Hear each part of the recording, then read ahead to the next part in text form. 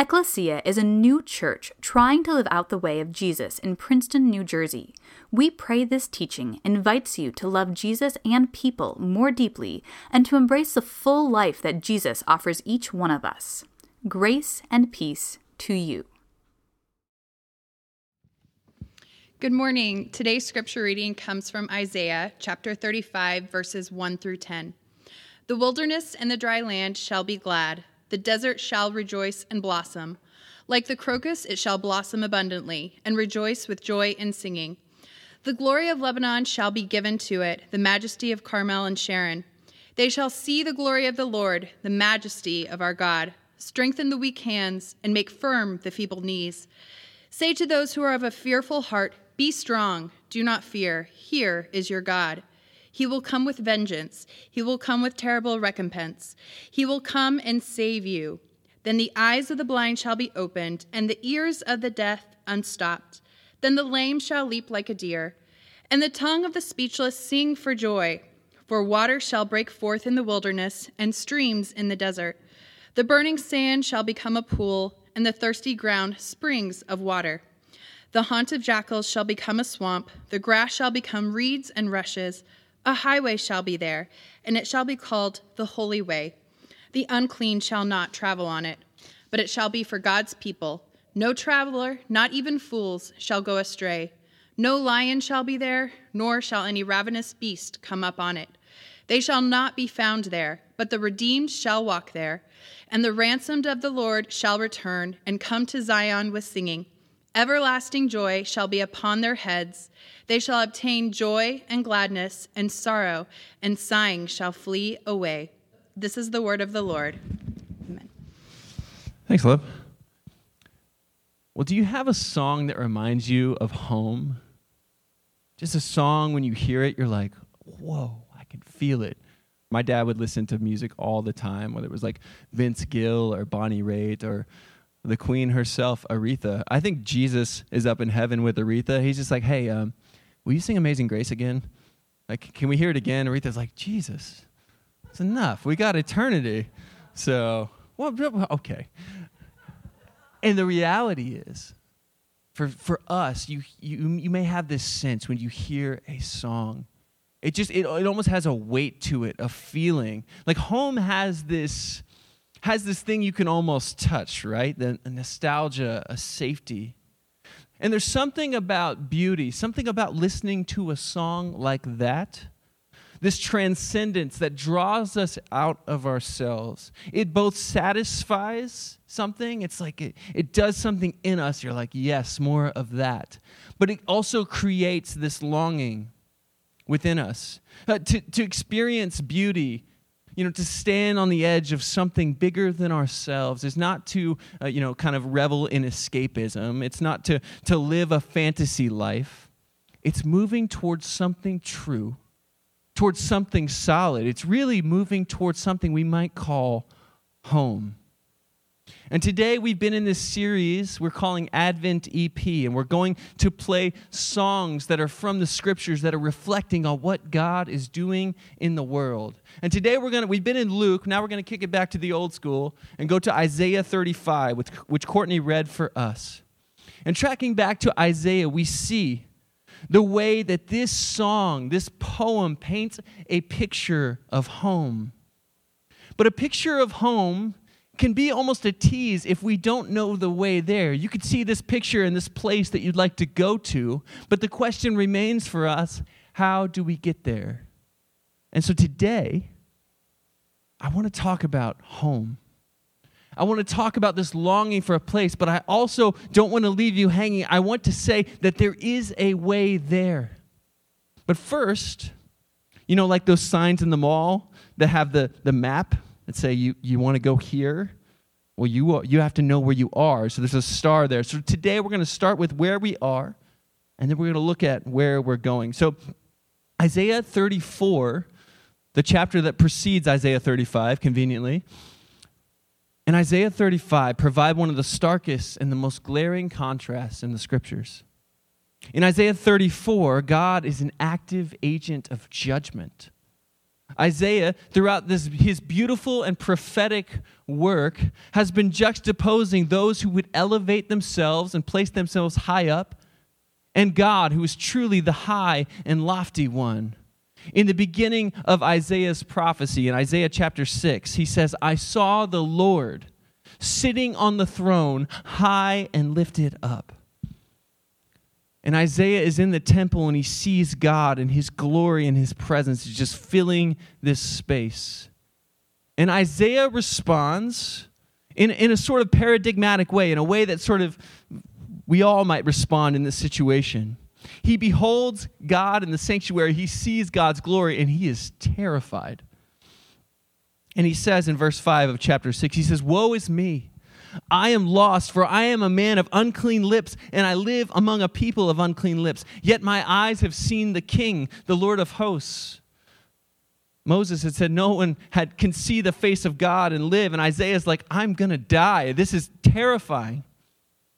But then it says in verse 6 of Isaiah, it says, then one of the seraphs, one of these flying creatures that are attending to God, flies to Isaiah, holding a live coal that had been taken from the altar with a pair of tongs. And it says, the seraph touched my mouth with it and said, now that this has touched your lips, your guilt has departed and your sin is blotted out.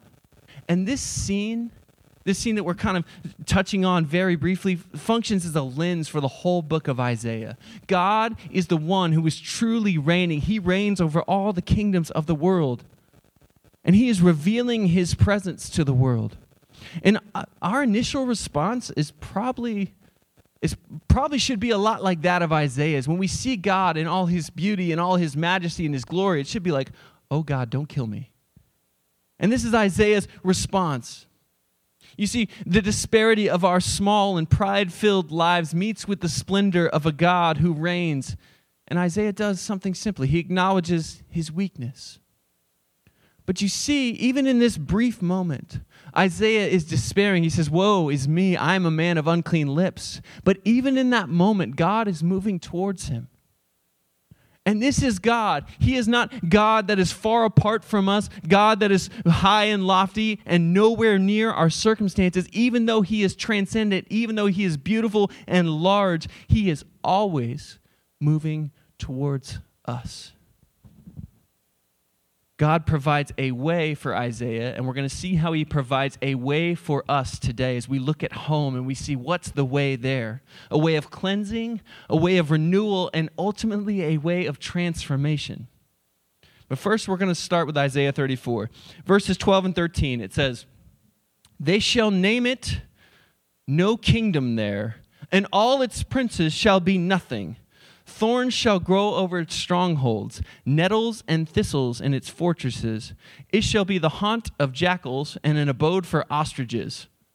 Which I'm not sure why that's a judgment, but I'll leave that to some of you zoology people to let us know why ostriches would be an agent of the divine judgment of God. Next time you see an ostrich, look out. Now, when you think of a prideful person, what kind of person do you think of? What kind of person comes to mind? Don't point fingers also. When we think of a prideful person, someone who's boastful, we typically have this like cartoonish image of a brash person who can only talk about themselves in a conversation. Now, we've all met that person, right? Like where you're like, oh, okay, it's been an hour now, and we're still talking about you. That's great. Now, when we think of prideful people, that tends to come to mind. I was at an event for our church last year, and this guy came up to me, and he said, I'm worth over $2 million. I was like, cool. That's great. I said, I have a bunch of needy neighbors that I'd like to introduce you to.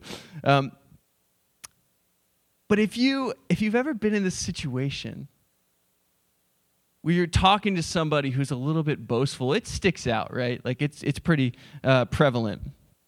But there's a kind of pride that's not so on the surface, that's not so obvious. Because let's get real, like that kind of pride like sticks out like a sore thumb, and eventually I think it's going to get called out. But there's this other kind of pride. It's not this boastful, loud pride. It's much more stealth. and I think much more prevalent. So Isaiah is describing in Isaiah 34 this way of pride. He says these people are building a kingdom for themselves, and God says to him, this is what it's going to be called. It will be called no kingdom there. All its princes shall be nothing. And he goes on to describe the strongholds and fortresses, which are symbolic of the weaponry of self-sufficiency, are overgrown with weeds and crumbling. All the best weapons that you can forge in order to sustain yourself in the world are being overgrown, are being eaten away. And think of all the weapons of our own self-sufficiency. Isaiah here in Isaiah 34 is pronouncing judgment over these unnamed nations who think because of their superior armies, their horses, and their chariots, they can establish themselves as higher than God. Now, friends, I don't think any of you are dealing in arms today. But what I do know is that much like these nations were trying to bolster themselves and trying to build up a life and a kingdom that would say, you know what, God, we actually don't need your help. We're good here. You may not be dealing in arms this morning, but I wonder how many of us are trying to build kingdoms of self-sufficiency. And there are all sorts of ways that this works out, right? Perfectionism, greed and hoarding, an obsession with your own physical appearance, addictions. All these things are trying to find some measure of sufficiency in things that we can grasp and control. Now, I frankly, I could list a laundry list of things that we try to use in this way, but I ultimately don't think that's my job, is to name the specific thing that you struggle with and call it out. So you're like, oh man, it's on the list. Darn. But what I think is that the Holy Spirit does its work. It brings to mind these things in our midst this morning. And so I just simply have a question for you. What are you trying to use in your life? What are you trying to convince yourself will sustain you and will keep you? Because what's behind all of these things, Isaiah 34 is trying to say so very viscerally and plainly. What's behind all these sorts of things is a disregard for God. It's a way of walking this life that doesn't account for the God who made the world, the one that Isaiah saw in the temple high and lifted up. Living this life this way carries with it this illusion of control, that we can manage our circumstances, that we can order our lives according to our own designs, and that we can build our own kingdoms. And Isaiah says it. He says, you become a prince of a fake empire. The control is contrived. You really don't have any of it, but the consequences are quite real. Our fake kingdoms have no walls, have no protection, no cultivation, and thus become the haunt of jackals and apparently ostriches. Our worlds become worlds of dysfunction, of chaos, and ultimately hopelessness. Look at Isaiah 34, verse 10. It says, night and day, this empire of smoldering brokenness shall not be quenched. Its smoke shall go up forever. From generation to generation, it shall lie waste. No one shall pass through it forever and ever. Wow.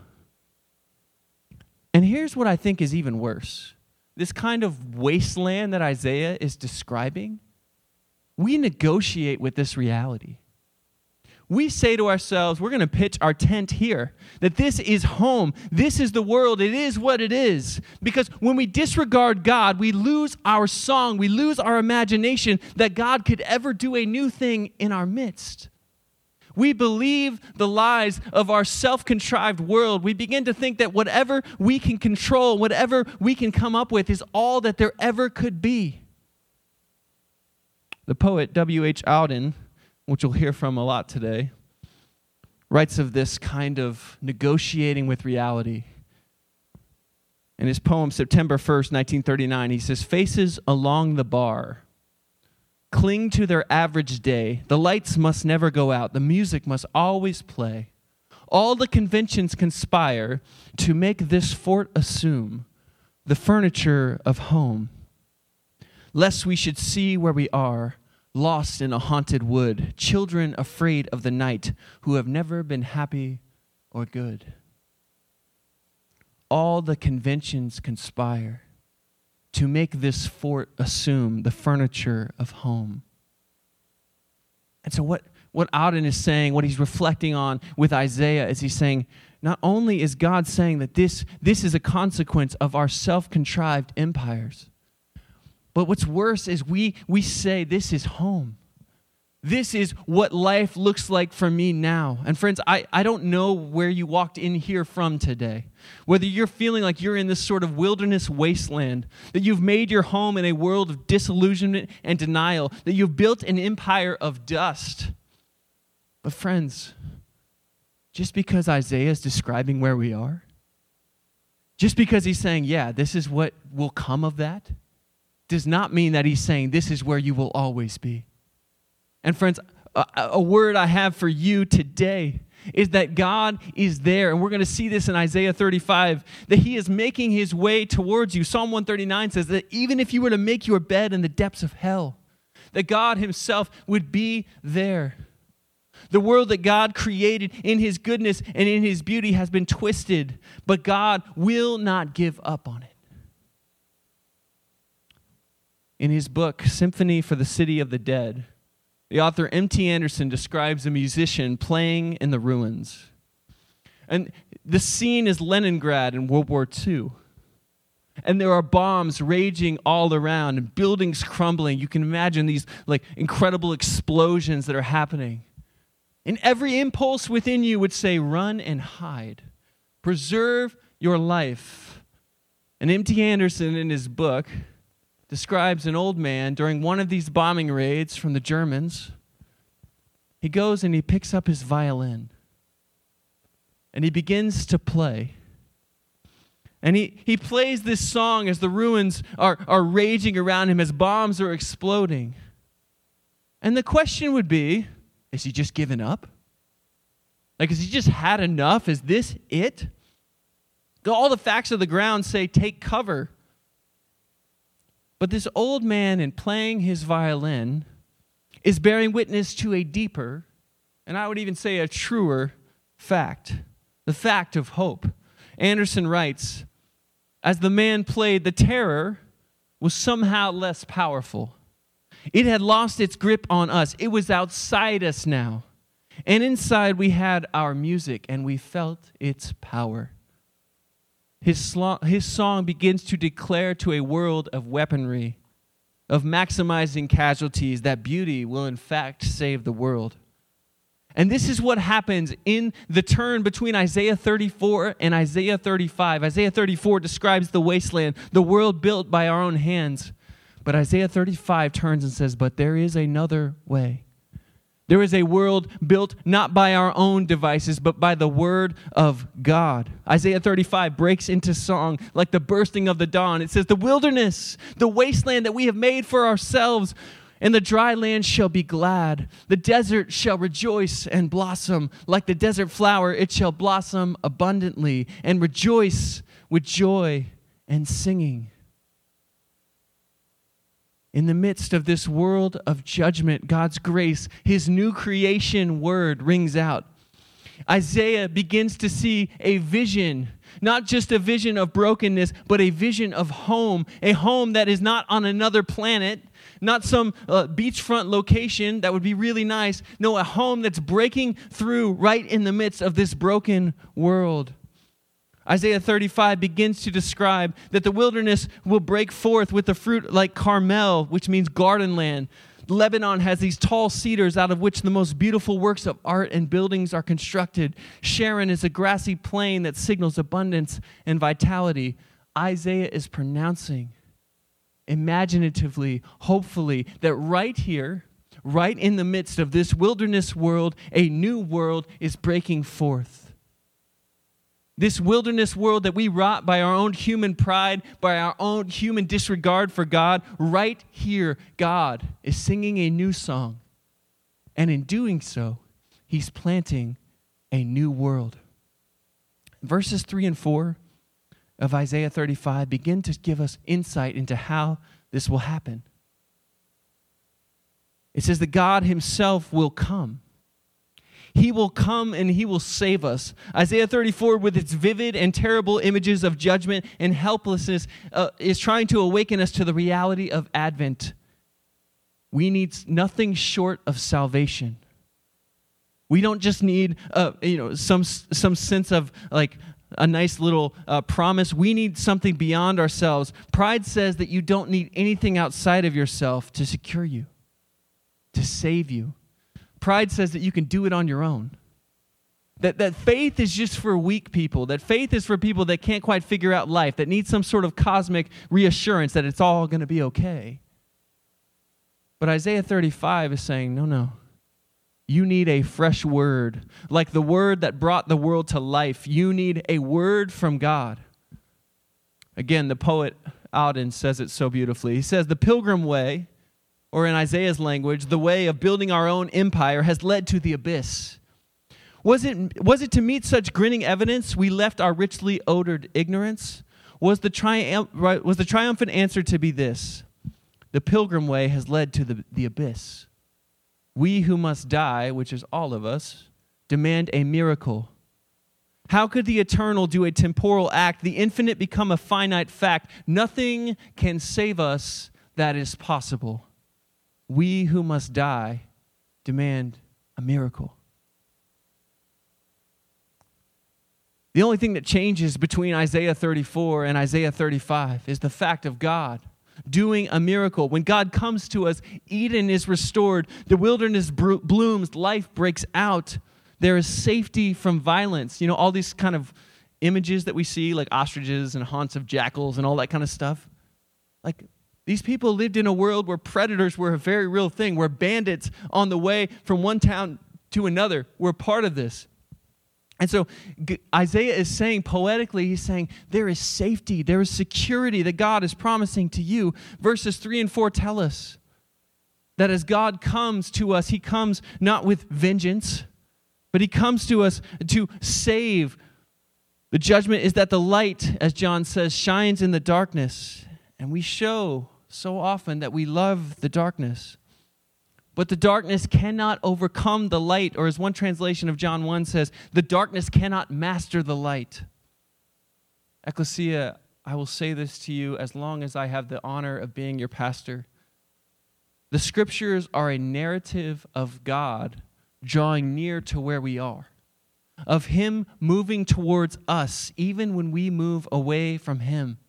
In Isaiah 35, is about this, is about what happens when God draws near. Transformation, salvation, peace, provision, healing. This is a picture of God's shalom. Isaiah has just finished describing a world completely undone in chaos in chapter 34. And now, against all the facts on the ground, he lifts up a song of hope. And it's not that things have suddenly changed. The only thing that's changed is that God is now making something new happen. He's speaking a new word. It's not that history has this continuous progression towards the better, upward and to the right. No, if anything, we've seen that we who must die demand a miracle. We need God to do something beyond ourselves, and this is what Advent is about, a miracle breaking through in the midst of a hopeless night. Jesus himself was born, God with us, and he comes to us in our brokenness, because the scriptures are a narrative about God coming to us and making his home with us. And look at what Isaiah describes when God comes to our space, when God moves into the neighborhood. Look at what Isaiah 35 describes. He says the desert will bloom with life. Blind eyes are open, deaf ears are open. The lame can leap like a deer. The speechless sing for joy. Waters to water the land and to quench thirst have burst forth in the desert. The burning sand becomes a pool. The haunt of jackals, which is referenced in Isaiah 34, is now brimming with life and is safe from predators. If you look at Isaiah 35 closely, we see this astounding truth. Like, have you ever, I assume some of you are a little more skilled than I am, but have you ever been working on something or trying to fix something and you just realized your only course of action was to start over? And usually something will start, particularly if I'm trying to fix something will start at a certain level of brokenness. And then as I enter into the equation, it takes on a new level of brokenness. And many colorful words later, I'm like, you know what? We should just buy a new one. But it's amazing that that's not what God is doing here. God is not pressing the reset button on the whole thing. He doesn't intend to throw it away. Rather, he announces the very spaces that we have made to be bleak through our own pride, through our own disregard for God, will bloom and be glad. They will rejoice and they will blossom. Friends, I don't know where you are today. If you're standing in the ruins of your own failure, the wasteland of dreams, dead or deferred, if your own pride and sinfulness has built for you this kind of imaginary kingdom, I don't know where you look at your life and say, I wish I could just start over.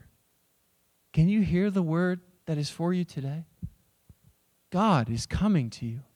Right in the midst of the ruins of your own life, God is coming to you and speaking a new word. Now, for others of you, you walked in here and you're without a care in the world. You're like, save us? Save us from what? Life is awesome. This is great. Like, I am master of my own fate. I can do anything I set my hand to. And you just generally feel that life is this like upward and to the right trajectory and that it's always going to be awesome. Can I, not to bring you down, but can I invite you to consider the facts on the ground? That without God moving into our lives, that there's no fullness of life. We need his salvation, his steadfast love to come and transform even our lives when they seem so pristine and so beautiful. This is the narrative of the people of Israel. God blesses them. They forget God, and they begin to move away from God. They begin to exercise their own pride instead of worship, and they fall into cycles of brokenness. Advent is inviting us all to see ourselves under the same sun, that we are all broken and we all need a God to come and move in our midst. And you may be saying, okay, this picture on Isaiah 35 sounds really nice. The wilderness blossoming, all that nice stuff. No more ostriches, really into that. But how do we get there? Like, is this the promise that Jesus has for us, is that one day it's all going to be okay? Right? Like, I don't know about for you, but that always, I don't know, that was attractive to me, but not right now. Like, so when I always believed in God, even when I wasn't a follower of Jesus, but I just couldn't be convinced how that had anything to do with my life right now. Like, I could see this picture of heaven where everything was all good and all tears were wiped away. I was like, that sounds awesome. I'm into that. But I'm 15 right now. I'm not going to die tomorrow, so why do I need to worry about that? But what Isaiah is painting is quite a different picture, isn't it? It's about this world being transformed by God's word. And so for me today, I want to not just hold a picture of home over your head and be like, wow, look how awesome it's going to be. But I want to give witness to what Isaiah is actually saying. He's saying the wilderness will bloom. There is a way forward right here and right now, that God is coming to us, that he is moving towards us, and he is inviting us along on his way. Isaiah 35 has not a destination of peace at the end of it all in mind, but a journey of peace.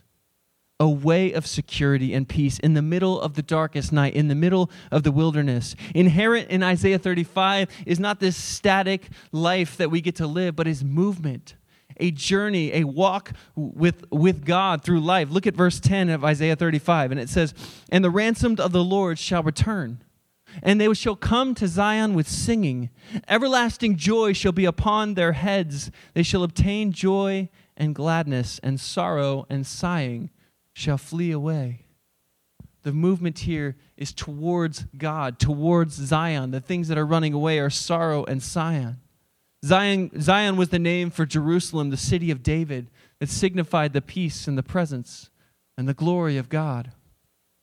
Isaiah 35 was written to exiles, to people who had been removed from their homes taken far from their homeland. What Isaiah 35 is telling us is that God himself is going to come to us in the middle of the barren wasteland that is our sin-soaked, pride-filled lives, and he's going to transform those ruins into the Garden of Eden. And he's going to lead us and walk with us. Look at verses 8 and 9. It says, a highway shall be there, and it shall be called the holy way. The unclean shall not travel on it, but it shall be for God's people.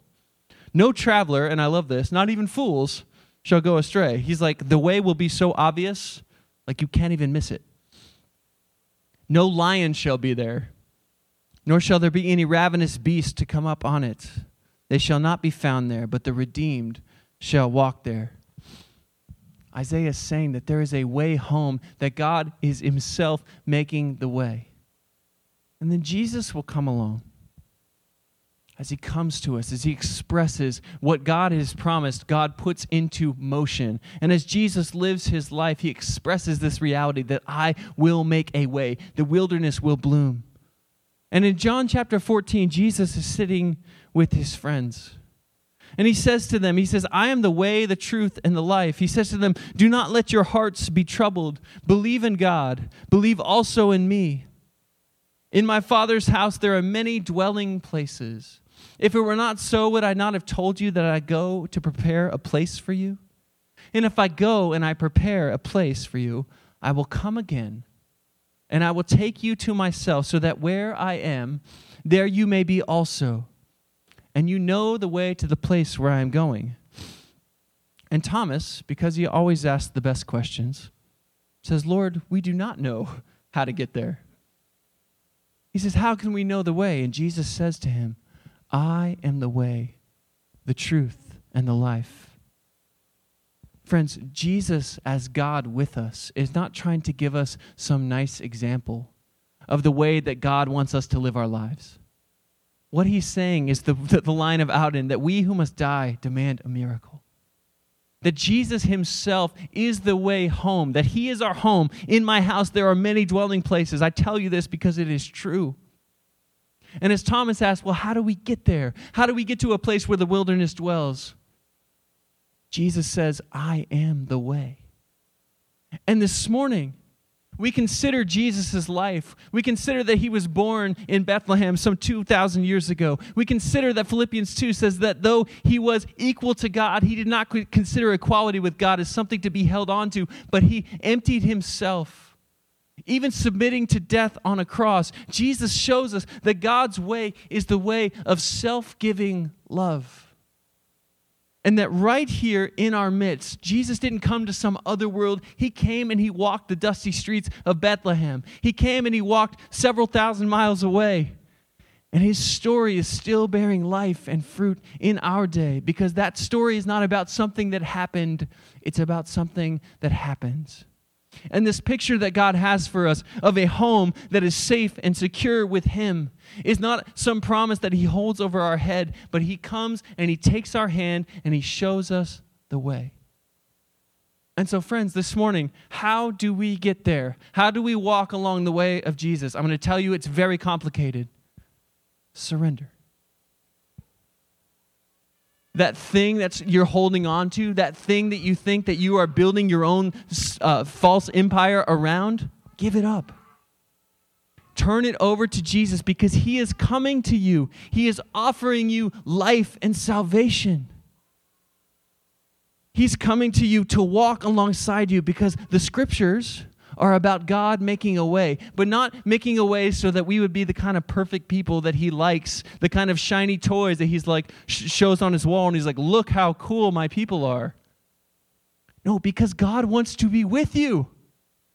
He himself is the way, because God enjoys walking alongside you. He himself is the way. He makes a way for salvation because God loves you and he made you and he wants you to have the fullness of life that he offers to us. He is the way to this world of peace that he describes for us. Jesus lives this way to invite us into it. And friends, if you're standing in the ruins this morning, if you're standing in a place where you're like, I don't know if there's a way forward from here, he is coming to you. And he is speaking a word of new life. And then he doesn't just leave you there and say, good luck, I'll see you in heaven. He says, take my hand. I will be your shepherd. I will be your guide. I will walk with you, cloud by day, fire by night. I am your God. So Advent is about God with us.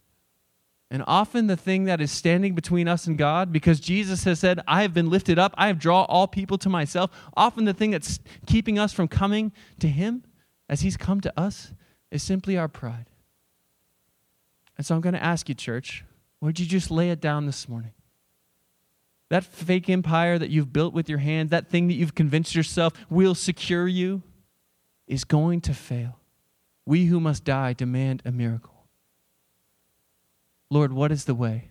I am the way, the truth, and the life. Would you pray with me? Beautiful Jesus. God, I pray that we would see the disparity between our ways and yours. Not so we could beat ourselves down and be like, yes, Lord, you're right. You're always right. God, but as an invitation, Lord, as an invitation to find that you did not send your Son into the world to condemn it, but to save it, because you so loved the world and you so loved each and every single person in it. God, that you would live our way, that you would walk our world. God, that we would see that your life is self-giving love and that you are making a way, not a way that is only in a far and distant future. It is not less than that, God. But it is a way that breaks into our ruins, into our wasteland right now. And so, God, would you help us to see that the redeemed of the Lord will walk back to Zion with singing and joy, that sorrow and sighing are fleeing away now in your presence. God, would you help us to see that you have invited us to a way that is more beautiful and more precious to the world than the way that we would choose for ourselves. God, would we see that even at our most broken, God, even where the places in our lives that are overgrown with thorns and thistles, Lord, you are causing the wilderness to bloom. And the desert is rejoicing with abundance and with gladness, God. May we sing Isaiah's song. And may it not just be true for a world that we hope to see someday, but true for our own lives. As we surrender our pride, as we put away our crowns of a fake empire and embrace your crowns that call us your daughter and your sons. Lord, we love you. We pray all these things in your name, in the name of the Father and the Son and the Holy Spirit. Amen. Thank you for listening to our podcast. For more information, please visit www.ecclesianj.com.